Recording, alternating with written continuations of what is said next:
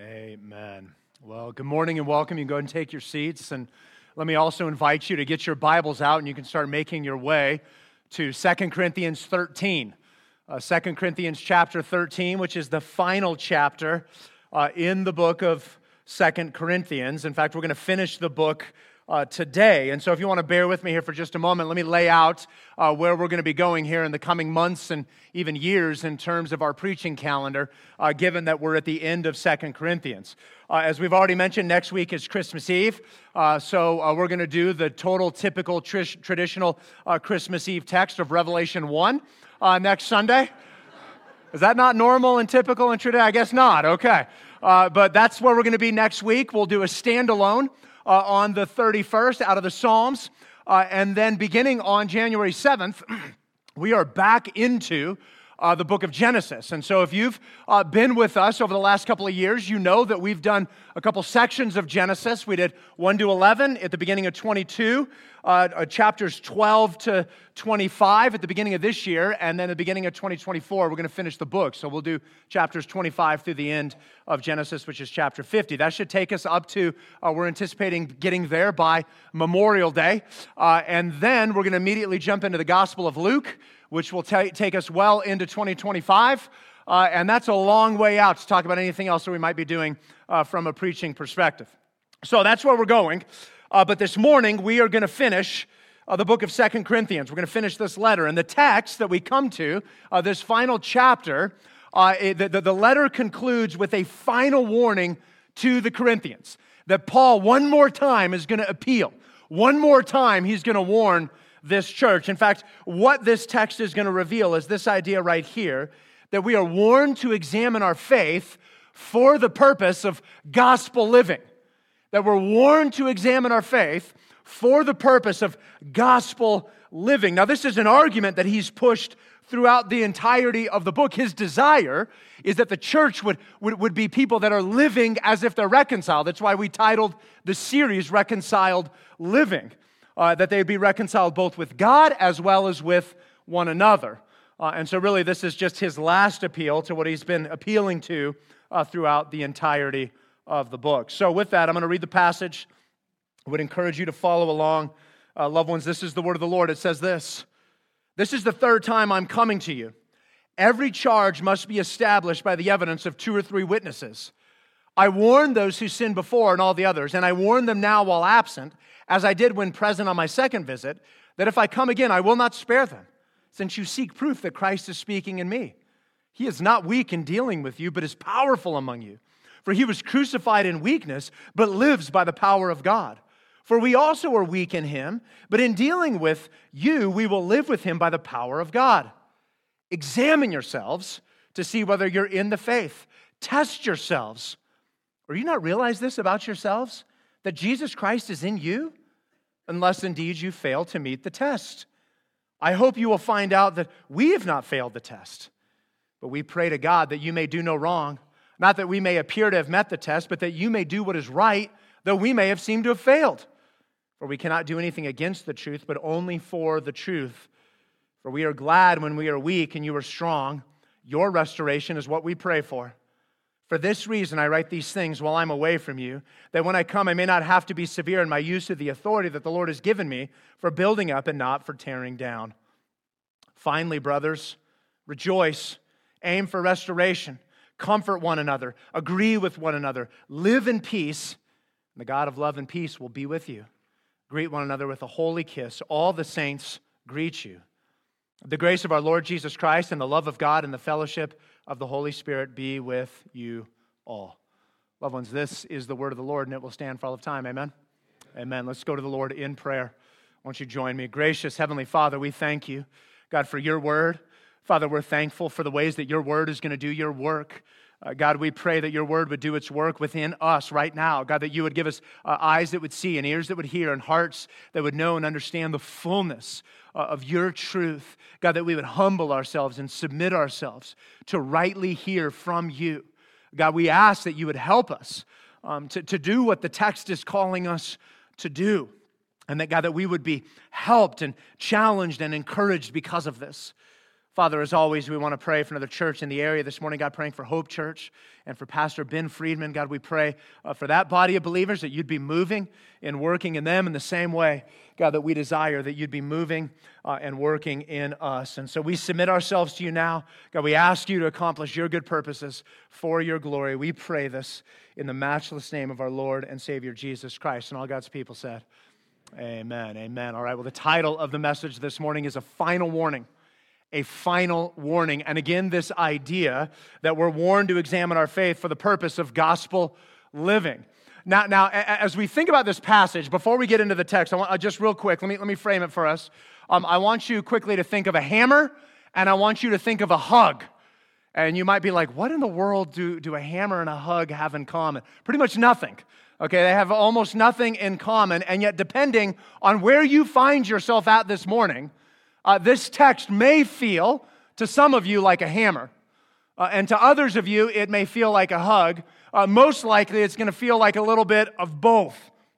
And there's this polarizing element to what we're going to find here in the passage. And yet, we have to be cognizant of the fact that there's a sobering reality to a final warning. And so we want to capture that.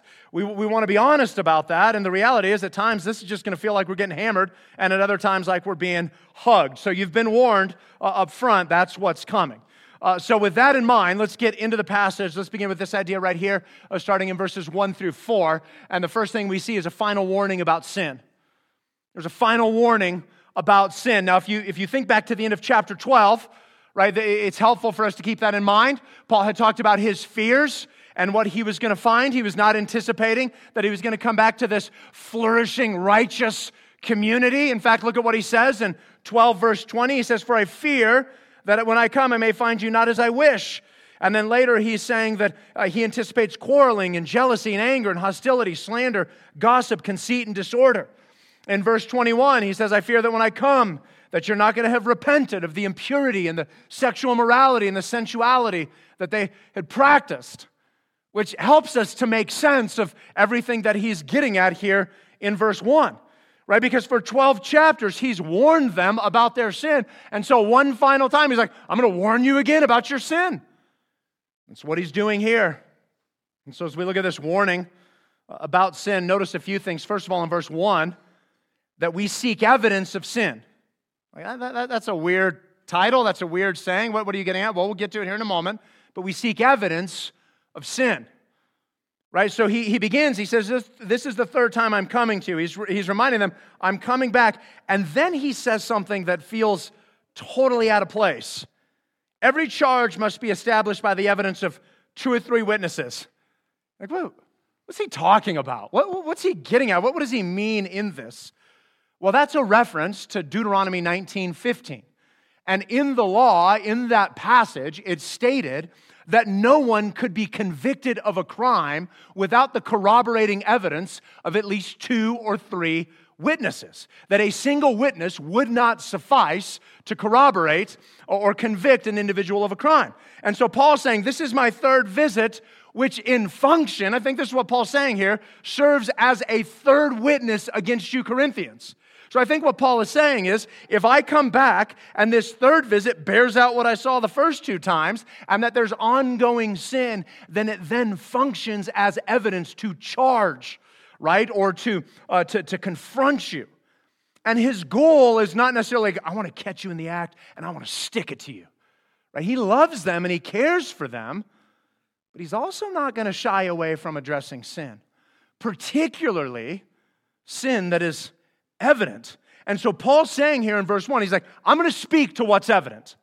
I'm going to speak to what's obvious. I'm going to speak to what is clear, which this is a good word for us as well, that you and I would speak to what is evident.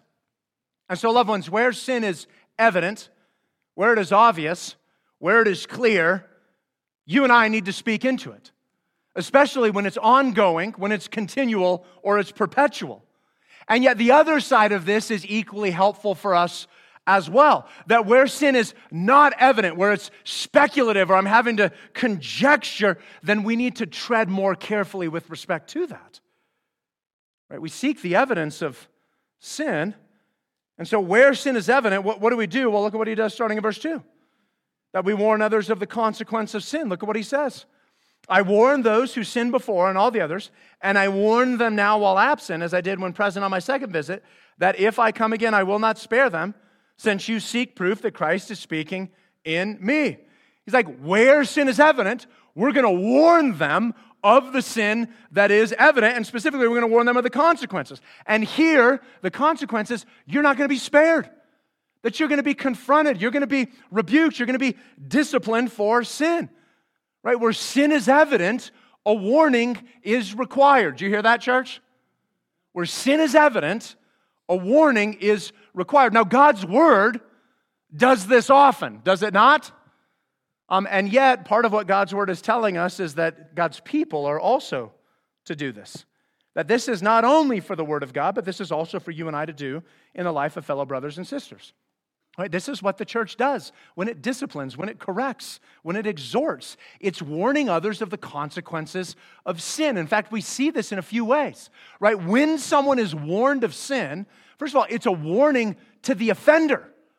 Right? The warning to the offender is, you're in error. You're in danger. Right? And you might say, okay, what's the danger? Well, the danger is this, that in persistent, unrepentant sin, it reveals at a minimum a massive problem, if not the reality that that individual is not in fact regenerate. They're not a believer. And if you're like, that seems harsh, we only have to look back to Paul's first letter to the Corinthians to see this in 1 Corinthians 5, when the man who was caught in sin, Paul says this about him, hand him over to Satan for the destruction of his flesh so that his spirit may be saved. Right? Like, I mean, this is a warning of the danger and the consequence of sin. But it's not only a warning for the offender, it's actually a warning for the entirety of the faith community. It's a warning for others. That we're all reminded that sin is serious. See, because when you see sin being addressed, right, when you see it rebuked, when you see it confronted, we're reminded of the severity and the consequences of sin. Paul says this to Timothy in 1 Timothy 5 when he says, as for those who persist in sin, rebuke them in the presence of all. Why? So that the rest may stand in fear. It's actually a corrective for all of us. And so this warning of the consequence of sin, it's actually helpful for us. And loved ones, we need to see this for what it is. We need to see this for what it is. Because this, while it is difficult, it's actually a gracious and loving gesture to warn others of their sin. Now, it might feel harsh, it might feel severe, but the grace is warning them of their dangers that they're in. And if you're sitting here and you're thinking, man, I'm just having a hard time wrapping my mind around this idea that it's gracious to be warning people in this way. Okay, well, here, I want you to imagine another scenario. You tell me if it's hard under these conditions. I want you to imagine you're at the Grand Canyon. And you're standing at the rim and you're looking out, surveying that incredible beauty, and you look over to your left or to your right or whatever this side is for you. I'm confused. Okay, but you look over here, right, and you see a group of kids playing tag. What do? You're probably going to warn them, right? Right now, and if you were to say, well, they're having a lot of fun, and I didn't want to ruin the game, and I really just wanted to make sure that they had a great time. If you were to tell that to someone else, no one's going to go, that's so incredibly thoughtful of you. They're going to go, what's wrong with you? Why wouldn't you tell them of the inherent dangers? See, it's gracious. It's not hard to see the grace in that warning. And the stakes are equally high, if not higher, when it comes to sin. It's a profound grace that we warn others of sin. One of the early church fathers, Augustine, he said it this way. He says, better to love with severity than to mislead by the excess of lenience. And as you think about this, isn't a warning of sin inherent in the gospel? None of you came to saving faith without a warning of your sin. And no one will ever come to saving faith without a warning of their sin, right? It's in knowing of our sin and being warned of what our sin warrants, right? That's what leads us to putting our faith and our trust in Christ. And you're like, well, where do we see that warning? I'd start with the first 3 chapters of Romans as a starting place, right? But you can go all over the Bible to see this. But not only is it inherent in the gospel, it's actually inherent in the community of faith. Consider Proverbs 27, 5 and 6, where it says this, better is open rebuke than hidden love. Now listen to what he says next. Wounds from a friend can be trusted, but an enemy multiplies kisses. See, it's your friend that'll warn you, your friend that'll say the hard word, the friend that'll point out sin in your life. And so here's what all of us have to ask ourselves. Will I warn my fellow brother or sister if they're in sin? Am I doing that? Do I need to do that? Am I willing to say the hard word? In fact, some of you right now, maybe you're thinking of a specific situation where maybe in this moment God's compelling you, no, I need to say something about this very thing, right? Let God's word prompt your response. We warn others of the consequence of sin. But it's not solely up to us, right? It's not just our power doing this. Look at what we see in verse 3 and 4, that we trust the power of God at work in us. And so here Paul again returns to this weakness-power motif that we've seen over the last couple of chapters. Look at what he says in verse 3 and 4. He says, He, Jesus, is not weak in dealing with you, but is powerful among you. For he was crucified in weakness, but lives by the power of God. For we also are weak in him, but in dealing with you, we will live with him by the power of God. And so again, it's hard to not think back to chapter 12, right? That God's power is made perfect in our weakness. It's that same motif that's showing up, and Paul returns to that here as well. And here's really his flow of thought, right? Here's what he's getting at. He's saying Jesus was crucified in weakness, that he embraced our weakness and went to the cross on our behalf. But he now lives in the power of God, right? The power of Christ is manifested in the fact that he conquered death and that he's resurrected and currently living. We presently are still weak, but we're in Jesus, which means we live with him, and he and his word is powerful among us. That's what Paul's getting at there. And I think part of what he's trying to say to the Corinthian church is like, don't confuse my personal weakness as a reflection upon the power of God. My weakness is not reflective of God somehow being weak. It's just my weakness. God himself is powerful in accomplishing his purposes, even in the midst of and maybe most profoundly in our weaknesses. He's saying God's dealt with your sin, and so we live in his power. God's the one who changes. God's the one who conforms. God's the one who sanctifies his people. And so we're trusting his power at work in us, not trying to do it in and of ourselves. You ever got to watch someone come to saving faith and then watch the sanctification in their life, like where you get to see it up close, whether it's a family member, maybe it's a child, a close friend, right? And when you watch that and you witness that, yes, we're participating with the Lord in that process, but there's no mistake that God's the one who's driving that, right? It's obvious and it's effectual. That's what Paul's getting at here. Right? We're trusting the power of God at work within us. And so, loved one, just ask yourself, am I going to trust the power of God to work in my life? Am I going to trust the power of God to work in my life, even in my weaknesses? Or are there areas where I'm trying to do life independent of the power of God and what he intends for me? Paul issues this final warning of sin, which naturally leads then to a word of salvation, which he gets at in verses 5 and 6. And so here we see in verse 5 and 6 a final challenge about salvation. Look at what he says. And it's kind of a little shocking, so let's just read it. Examine yourselves to see whether you're in the faith. Test yourselves. Or do you not realize this about yourselves, that Jesus Christ is in you, unless indeed you fail to meet the test? I hope you will find out that we have not failed the test. Now, I don't know about you, but I read that and you're like, is he saying what I think he's saying? And the short answer is yes. He's insinuating and suggesting and saying all the things like, is he really saying that? And if you think about it, it fits contextually, right? Again, at the end of chapter 12, he was worried about what he was going to find, right? And so he's challenging them to examine themselves. And why is he doing this? Here's the purpose of this challenge. This challenge is to both clarify and to encourage. It clarifies where the individual is at spiritually in their life, and then it encourages a particular response from believer and non-believer alike. So this challenge, it intends to both be diagnostic as well as prescriptive. It diagnoses where the particular individual is at spiritually, and then it prescribes the appropriate response. So here, let's just look at both sides of this. Here's the first. It's the hope of Christ in you. Right? Examine yourselves to see whether you're in the faith. Test yourselves. Or do you not realize this about yourselves, that Jesus Christ is in you? Right? He's like, for some of you, as you test, as you examine, as you evaluate, what you're going to find is you actually have Jesus in you, which should produce profound joy and confidence and hope. You're like, man, I have Christ in me. Okay, so how do I respond? Well, I align my life to the truth of God's word. And I'm happy to do so because I'm sealed by Him, I'm held by Him, right? And there's joy and security in all of this. And here's what you can't forget.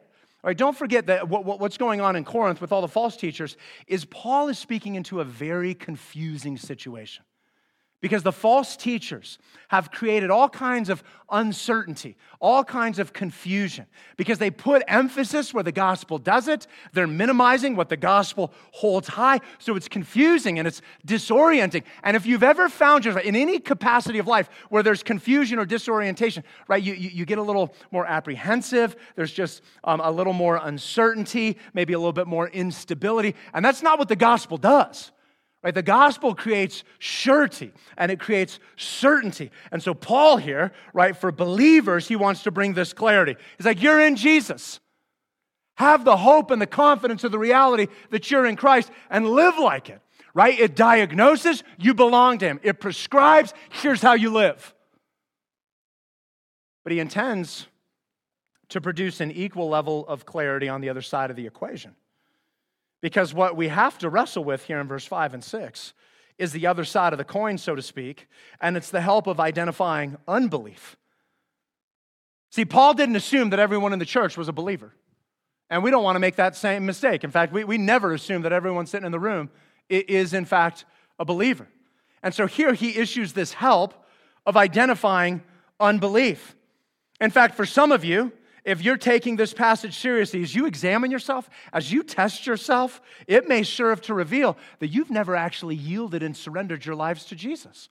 That you've trusted in yourself, you've trusted in your works, but you have not trusted in Christ. And if that is the case, then God's word in this moment is a helpful and profound grace to you. Because it is clarifying that what you need is Christ.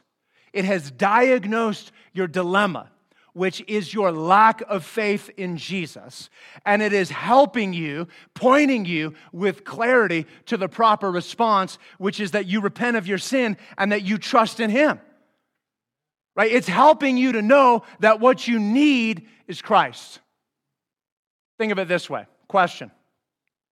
When do you want people to realize, when do you want them to come to the understanding that they have not in fact believed? Like, do you want that to happen now, or you're like, no, let's just wait till later. Let's wait till the end. No, you want that to happen right now, right? You want that right now. And so whether someone's been confused, whether they've been deceived, or they've been misled, you want them to figure that out immediately. And so this isn't just a word to the Corinthian church. Unfortunately, this is a word we have to consider as well. This is a fitting day because we too live in a day of all kinds of spiritual confusion and distortion. Right? The gospel gets manipulated and distorted in all kinds of ways. And so when you consider the religious landscape that you and I live in, we need this same word. Right? When you just survey what's going on religiously, and you have the moral failings of so many religious leaders, you have the deconversion, deconstruction trend that is pervasive in the spiritual realms. And then you've got no shortage of false teaching. Right? People who will show up on a Sunday morning in a building that people call a church, but that is not a church that is gathered. Because they don't open the Bible, and they just talk about other things. Right? You want to talk about false teaching? Here's what's at the root of false teaching. Do I want to hear a word from God, or do I want to hear a word that tickles my ears? Right? There's this false teaching. Am I going to believe some of the word or all of it? Am I going to follow all of what God says or just the parts that I like? But it's not limited to that. Right? There's false teaching around the means and the ways of salvation. Right? We live in a society that's universalist.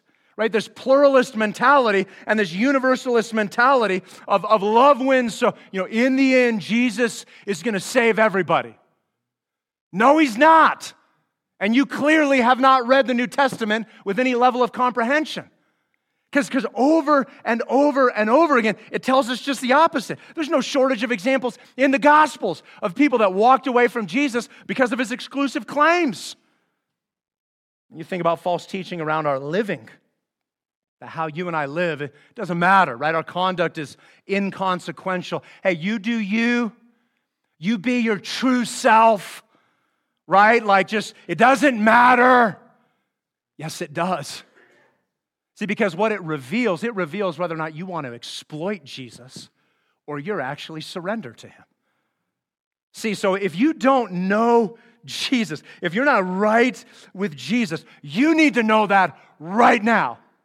Not a second should go by without you knowing that. And that's exactly what Paul's doing. He's like, hey, examine yourself. Test yourself. Now, here's the question all of us want answered. What's the test? Right? How do I know if I passed? All you type A's, you're worried about getting a B on this test. It's pass-fail, all right? It's pass-fail. So how do I know? Okay, here it is. Is Christ in you? Okay, that's helpful. But how do I know? No. Is Christ in you? That's it. Okay, well, how do I know that Christ is in me? Well, have you surrendered your life to Jesus? Well, how would I know that I've surrendered my life to Jesus? Well, is your life marked by the evidence that you've surrendered your life to Jesus? Does Jesus rule your life and not yourself? Or are you living and your thinking being conformed and sanctified into His image? Are your desires growing for the things of the Lord? It is Christ in you. And as I say this, let me just, a word of caution here. Don't conflate the signs, don't conflate the markers with the means. See, the evidence of salvation is not the means of salvation. So the signs or the works or the evidence or this demonstration that Jesus is in me, that's not what saves us. You and I are saved by faith alone, through grace alone. That's it. It's the only way anyone's saved. But part of what Paul's saying is that, there is an evidence. So think of it like this. Think of a road sign. So you get on an interstate, let's go to Denver, right? You get on an interstate, you're heading to Denver, and it says, Denver 300. That sign is not Denver, right? When it says Denver to 300, you're not like, I'm here. No, that sign is an indicator of where you're at in reference to Denver, right? In the same way that signs or marks or evidence in our lives are not salvation, but they are indicators of where we're at in reference to salvation. And so Paul's whole challenge, right, his whole challenge here intends to bring about clarity. It intends to give confidence and hope for believers, and it's revealing for non-believers that your greatest need is that you're not right with Christ. It's diagnostic and it's prescriptive. Is Christ in you? And if so, loved one, you praise God for His infinite grace. You praise God for His infinite grace. And if not, then you have been graciously notified of the peril and the danger that you are at spiritually in this moment. And what you need is to put your faith in Jesus, to confess your sins, to cling to Christ as He has reconciled you to the Father. It's a final challenge about salvation, which leads here to this third item, and it's a final prayer for restoration. A final prayer for restoration. Now, let me just highlight two things here in verses 7 through 10. We could do more, but just two things I want us to see. Here's the first, look at verse 7 and 8, that we pray for righteous living. That we pray for righteous living. And so what's gripping about what Paul prays is that his focus actually has nothing to do with him. It has everything to do with the Corinthians' spiritual well-being. Look at what he says. But we pray to God that you may not do wrong. Not that we may appear to have met the test. He's like, I don't really care what you think about us, but that you may do what is right. That's all we care about. We're praying that you'd not do wrong, that you would do right, though we may have seemed to have failed. Right? His focus is on their well-being. And don't miss this, he's praying for the very people who have mistreated him, and what he's praying for is for their well-being and their good. Right? It's not vindictive. Doesn't care about how he comes across. Doesn't care about how he's going to be viewed. He's just caring about their spiritual well-being. And then you get to verse 8, and he says this, "For we cannot do anything against the truth, but only for the truth." And he's like, my role as an apostle is not to make myself look good. It's to point you to the truth. He's like, it's a stewardship, right? Like my role as an apostle is to steward the truth to you, which is a helpful word for us, is it not? Loved ones, this is how all of us should feel about the gifts and the resources and the talents and the platforms that God gives to us. That it's not about making ourselves look good, but the things that God entrusts to us, that we are stewards of those things to point people to the truth of Christ. And in fact, this actually plays out in a number of really practical, pragmatic ways. Let me give you one example. So our next door neighbors moved in sometime this summer. So my wife has this incredible gift of baking, and I am convinced that she is endeavoring to bake our neighbors into the kingdom, right? Like I think that is what is unfolding on our street. And so she's taking a gift and stewarding it with the purpose of pointing them to the truth, right? So there's no shortage of ways in which you and I do this. But that's all Paul's saying there in verse 8. He's like, man, I'm just using what God put into me. I'm trying to point you back to the truth. But all of it under this idea of praying for righteous living. Now again, let me have you consider here, Paul's praying for the very people that slandered, that maligned, and mistreated him. That sound like anybody else? Anyone else done that before? Sounds like Jesus, right? On the cross, Father, forgive them. Right? He's praying for the very people that are responsible for his death. And so what Paul's doing here, first of all, it's clearly biblical, but I'd also argue that it's massively practical as well. In fact, I think for far too many of us, too often, we actually miss opportunities by not praying for those people who are difficult in our lives. And I don't mean some generic prayer of make them stop being a jerk. I'm talking about praying for their spiritual well-being. And I think one of the opportunities that is missed in that is the ways that it softens you and I toward them. So here's the question. Does forgiveness feed our prayer, or does prayer feed our forgiveness? And I think the answer to that is yes.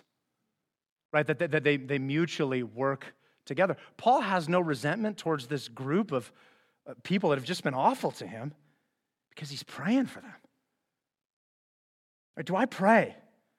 Do I pray for other people that they would live righteously? Right, do I pray for difficult people that they would live righteously? Are my prayers, are they even for others? Is it still focused on myself? Or am I primarily concerned with their spiritual well-being? Don't cheat yourself out of the opportunity to pray for those who mistreat you. We pray for righteous living. And then notice secondly, in verse 9, that we pray for restoration. This is an incredible verse here. Look at what he says. For we are glad when we are weak and you are strong. Your restoration is what we pray for. All right, so let's just walk through this phrase by phrase here for just a moment. First of all, we're glad when we're weak. I don't know a lot of people that say that. I'm glad when I'm weak. Well, of course, we know why Paul's saying that. Right? My grace is sufficient for you, for my power is perfected in your weakness. Right, so again, this idea, I'm going to be glad when I'm weak because God's power is now on display. But then look at where he goes right after that. Not only is he glad when he's weak, he's also glad when they're strong. Right? I'm glad when you're strong. And so there's this profound joy for us when we will delight, when we will appreciate, and we'll be thankful for God's work in other people. Right? Paul's excited for their strength, even though things in their life maybe isn't going as well as he would hope. So let me try to illustrate this in a setting you and I would understand. So this summer, leading up to this summer, and even coming out of this summer when I was on sabbatical, I found it fascinating how I felt like some of you were more excited for my sabbatical than I was. And I'm going to intend, I'm going to assign motive that you just weren't excited that I was just going to disappear for a little while, right? That you legitimately were excited for the rest and rejuvenation that was going to come our way. And it's that same concept, right? That there wasn't benefit for you. And yet some of you found this incredible joy because we got to enjoy some other blessings. That's exactly what Paul's getting at. And so he says, I'm glad when you're strong. And then he says, your restoration is what we pray for. See, the goal is restoration. The goal is this reconciled living. And yet don't miss the connection here. That as Paul is praying for others' restoration, he's doing it in a season of personal weakness for himself. And yet, in that season of personal weakness that he's helped and encouraged as he prays for them. Loved ones, might there be a word for you and I in the midst of this as well? That praying for others' restoration in our weakness actually serves and strengthens us as well. In fact, I think some of the most incredible moments in my life and some of the most incredible things that I've witnessed in ministry are tied to these very things. Where you watch and you witness people in times and seasons of weakness, of difficulty and hardship, and they want to pray for other people. I mean, it's incredibly powerful. When you find yourself in that situation, you go to a hospital, right? You go to a bedside and someone is sick or dying, yet they want to pray for others in spite of their own affliction. You sit with people in a season of loss, and they want to pray for others in spite of their mourning and their grief. It's incredible. And yet I think it's also a balm for us. See, one of the greatest antidotes to suffering, to hardship, to discouragement and disappointment is to serve others. And one of the ways we do that is we pray for others' restoration, even in our weakness. Right? Let it be true of us. You get to verse 10, just a quick note on it. He says, for this reason I write these things while I'm away from you. Essentially, Paul's saying, guys, I'm just trying to warn you, and I want you to button this up before I get there. So that when I get there, we're not having to deal with these hardships, but we can just enjoy being with one another. Which then leads into his closing benediction here in verses 11 to 14. Here's our final idea for the morning. It's a final hope for gospel living. A final hope for gospel living. Here's what he says. Finally, brothers, rejoice, aim for restoration, comfort one another, agree with one another, live in peace. The God of love and peace will be with you. Greet one another with a holy kiss. All the saints greet you. The grace of the Lord Jesus Christ and the love of God and the fellowship of the Holy Spirit be with you all. Three things I want you to note here in these closing verses, and we're done. Here's the first, that when it comes to gospel living, we live as family. That we live as family. So he says, finally, brothers, and that brothers there means brothers and sisters, right? It's a familial term. Here's what's really interesting, and you should probably know about this. 2 Corinthians is divided into three major sections. Chapters 1 through 7, chapters 8 and 9, chapters 10 through 13. At the beginning of chapter 1 and 1:8, Paul uses the term brothers to speak to the Corinthian church. At the beginning of chapter 8 and 8:1, he uses that term brothers. But at the beginning of chapter 10 and following, he doesn't use that term brothers until now. It's not till the end that he gets to this term, this usage of the term brothers. But he's reminding them, in spite of all the rebukes, in spite of all the challenges, in spite of all the things that he dealt with in chapters 10 through 13, he's saying, hey, we're family. We're made family in Jesus. That when God saves us, we're adopted into the family of God. That gospel living demands that we live as gospel family. Because this is who God makes us, right? He makes us brothers and sisters of one another.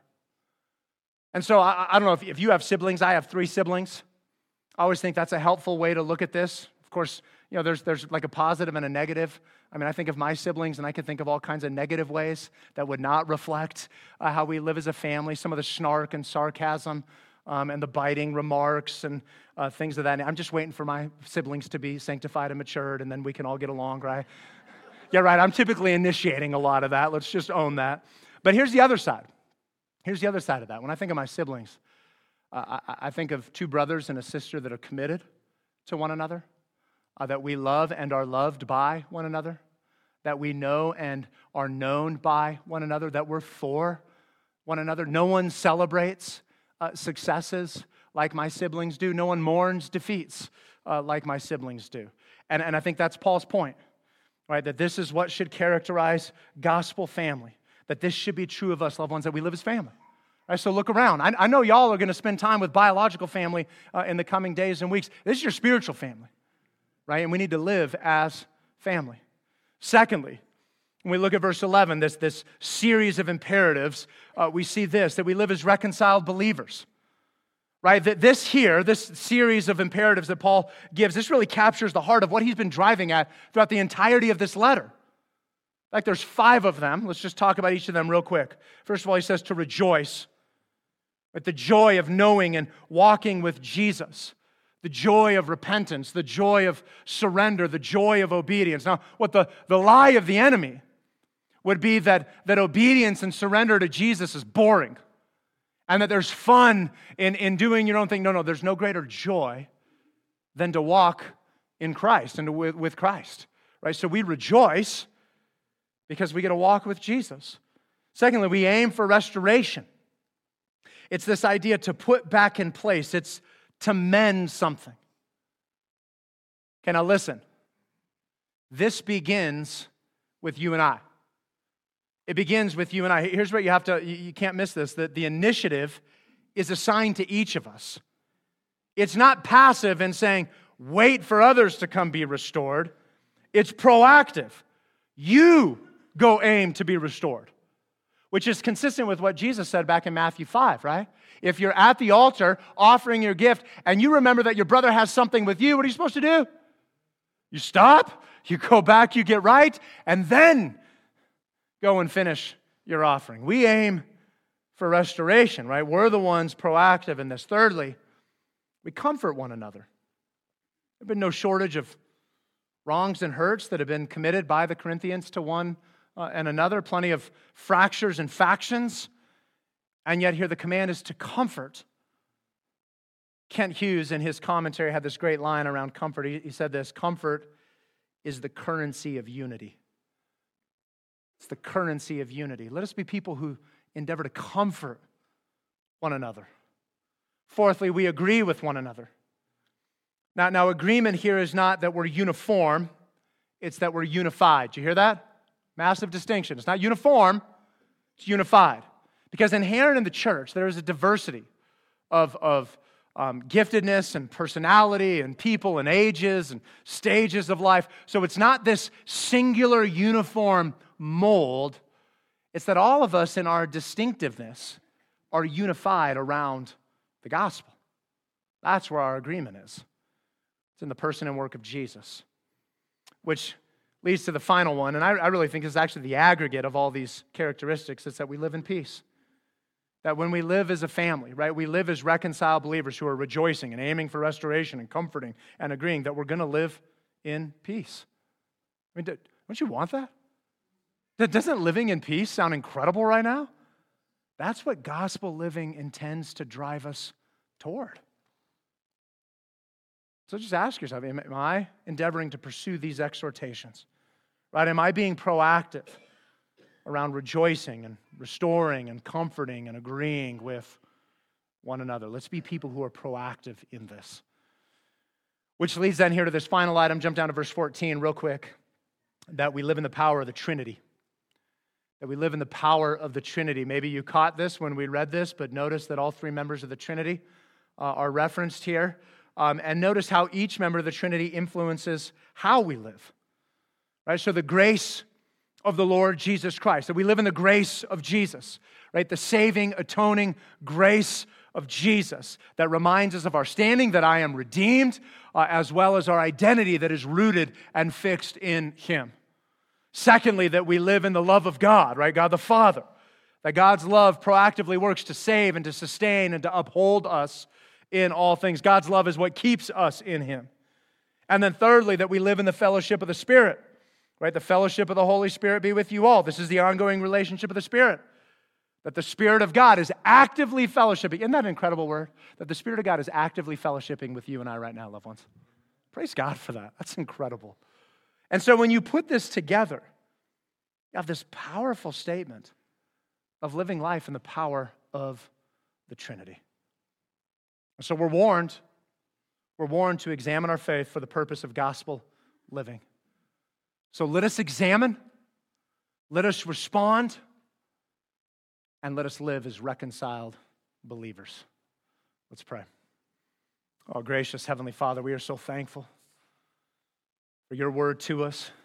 Father, for this book, which so powerfully has spoken, addressed, challenged, confronted, pushed, pressed in so many ways. God, this final warning, once again, calling us to you, to your saving work, to your redemptive work, to being honest about our sin, to being honest about our inadequacies and shortcomings, and to be equally honest about the power and the work of Christ in our lives. Father, we pray that we would heed this warning. Father, we pray that we would respond accordingly. God, I pray for those who are believers that we would just live marveling and awing, in awe of your infinite grace. And God, if any are here that do not know you, God, that the warning today would bring clarity and it would encourage that response of surrendering and submitting their lives to you. God, if that's true of anyone in here today, God, we ask that they would not leave without being reconciled to you. Father, would you do that for their good? We pray this in your name. Amen.